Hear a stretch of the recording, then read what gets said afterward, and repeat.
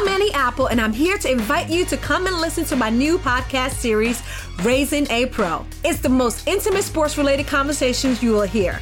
Each week, we explore the journeys of some of your favorite NFL players through the eyes of those that know them best. From Joe Burrow, DeAndre Hopkins, Myles Garrett, Ezekiel Elliott, Nick and Joey Bosa, just to name a few. With exclusive insights and information, we leave no stone unturned. Subscribe now to Raising a Pro on your favorite podcast app.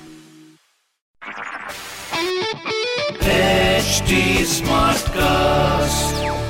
You're listening to a Hindustan Times production brought to you by HT Smartcast. This year, on 26 January, the Supreme Court of India will complete its 70th year of existence.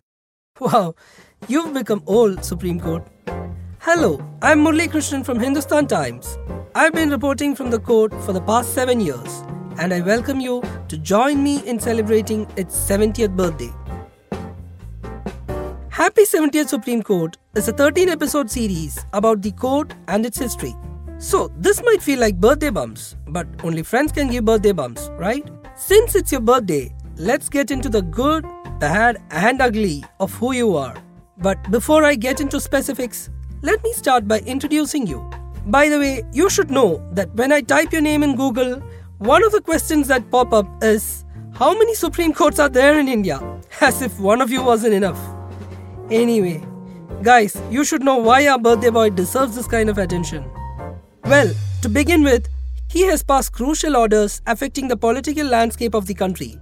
Off the top of my head, I can think of the 2G and Colgate cases which made national headlines day in and day out. More recently, he even dislodged governments in Maharashtra and Karnataka through his orders.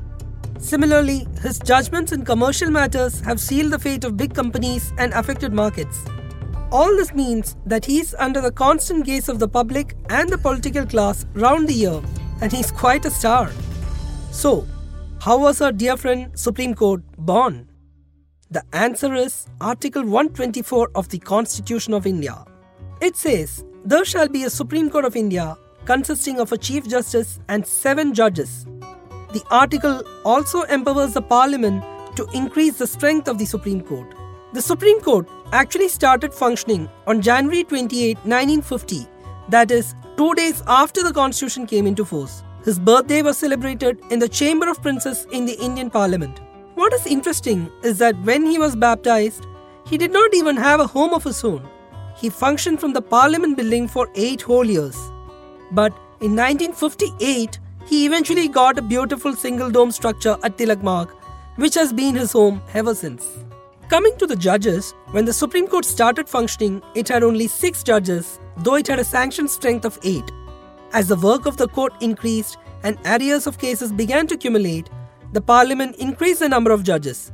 It steadily rose from the original 8 in 1950 and currently it stands at 34. Of course, it takes a village to raise a child, and the Supreme Court has had 247 judges, including the 33 sitting judges till date. The current Chief Justice S.A. Bobde is the 47th Chief Justice of India. Supreme Court judges serve till they attain the age of 65 years. The procedure to be followed for the appointment of judges to Supreme Court has been a very, very contentious issue. But that is a discussion for another episode. Now, coming to the qualifications to be a judge. Well, the Supreme Court has set pretty high standards there. A person to become a Supreme Court judge should be an Indian citizen, and he or she must have served as a judge of any high court for at least 5 years, or must have been an advocate in any high court for at least 10 years. Justice P.N. Bhagwati, a former Supreme Court judge, in an interview to Time magazine in 1996 said, "The Supreme Court of India today is the most powerful court in the world." Why? Because nowadays Indians are less likely to rely on politicians for redressal of their grievances than on Supreme Court. Supreme Court has a wide variety of powers. It hears appeals from high courts and tribunals. This is called appellate jurisdiction. This is reaffirmed by Article 142 of the Constitution. The Supreme Court is the final appellate court in the country, which means when he says, "Keh diya na, bas, keh diya," he actually means it. The Supreme Court also exercises what is called original jurisdiction. This power is derived from Article 32 of the Constitution, which allows a person to directly approach the Supreme Court in case of violation of his fundamental rights by the government. Now, all of you might have heard about public interest litigation. It is a petition in which a party who is not directly affected by the actions or omissions of the government is allowed to approach the court. This is done on behalf of the public at large or on behalf of parties who are affected but are not capable of approaching the court. Thus, petitions are filed in court to enforce rights of payment dwellers, old and disadvantaged sections of the society, etc., who do not have the means to conduct court cases. Another category of cases which our dear friend hears is cases between two or more states and between central government and states. Here, the Supreme Court has exclusive jurisdiction. Let us now talk about judicial review. What is judicial review? It is a power by which the court can examine any law made by the parliament and strike it down if it is unconstitutional.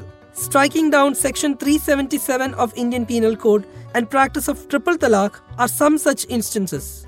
Since the Supreme Court decides validity of actions of the executive and the laws passed by the parliament, the Constitution seeks to ensure the independence of Supreme Court judges in various ways. A judge of the Supreme Court can be removed on the ground of proven misbehavior or incapacity. However, there is a lengthy and rigorous procedure prescribed for such removal. By the way, till date, no judge of Supreme Court has been removed from office. Well, our birthday boy is also quite an Angrezi babu. The proceedings of the Supreme Court are conducted in English only.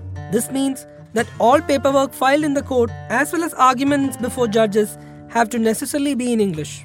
I think I have pulled our birthday boy's leg enough, at least for now.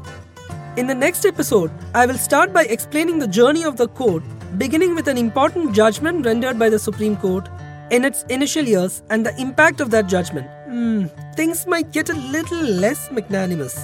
If you wish for me to discuss any of Supreme Court's ruling, or if you just have a message for him on his birthday, tweet to me at Legal Journalist. You can also show your love for this podcast by liking, sharing and following us on HT Smartcast. We are ever present on Facebook, Instagram and Twitter. Until next time, this is Murli signing off. This was a Hindustan Times production brought to you by HT Smartcast.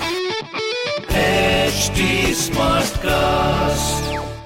I'm Annie Apple, and I'm here to invite you to come and listen to my new podcast series, Raising a Pro. It's the most intimate sports-related conversations you will hear. Each week, we explore the journeys of some of your favorite NFL players through the eyes of those that know them best. From Joe Burrow, DeAndre Hopkins, Myles Garrett, Ezekiel Elliott, Nick and Joey Bosa, just to name a few. With exclusive insights and information, we leave no stone unturned. Subscribe now to Raising a Pro on your favorite podcast app.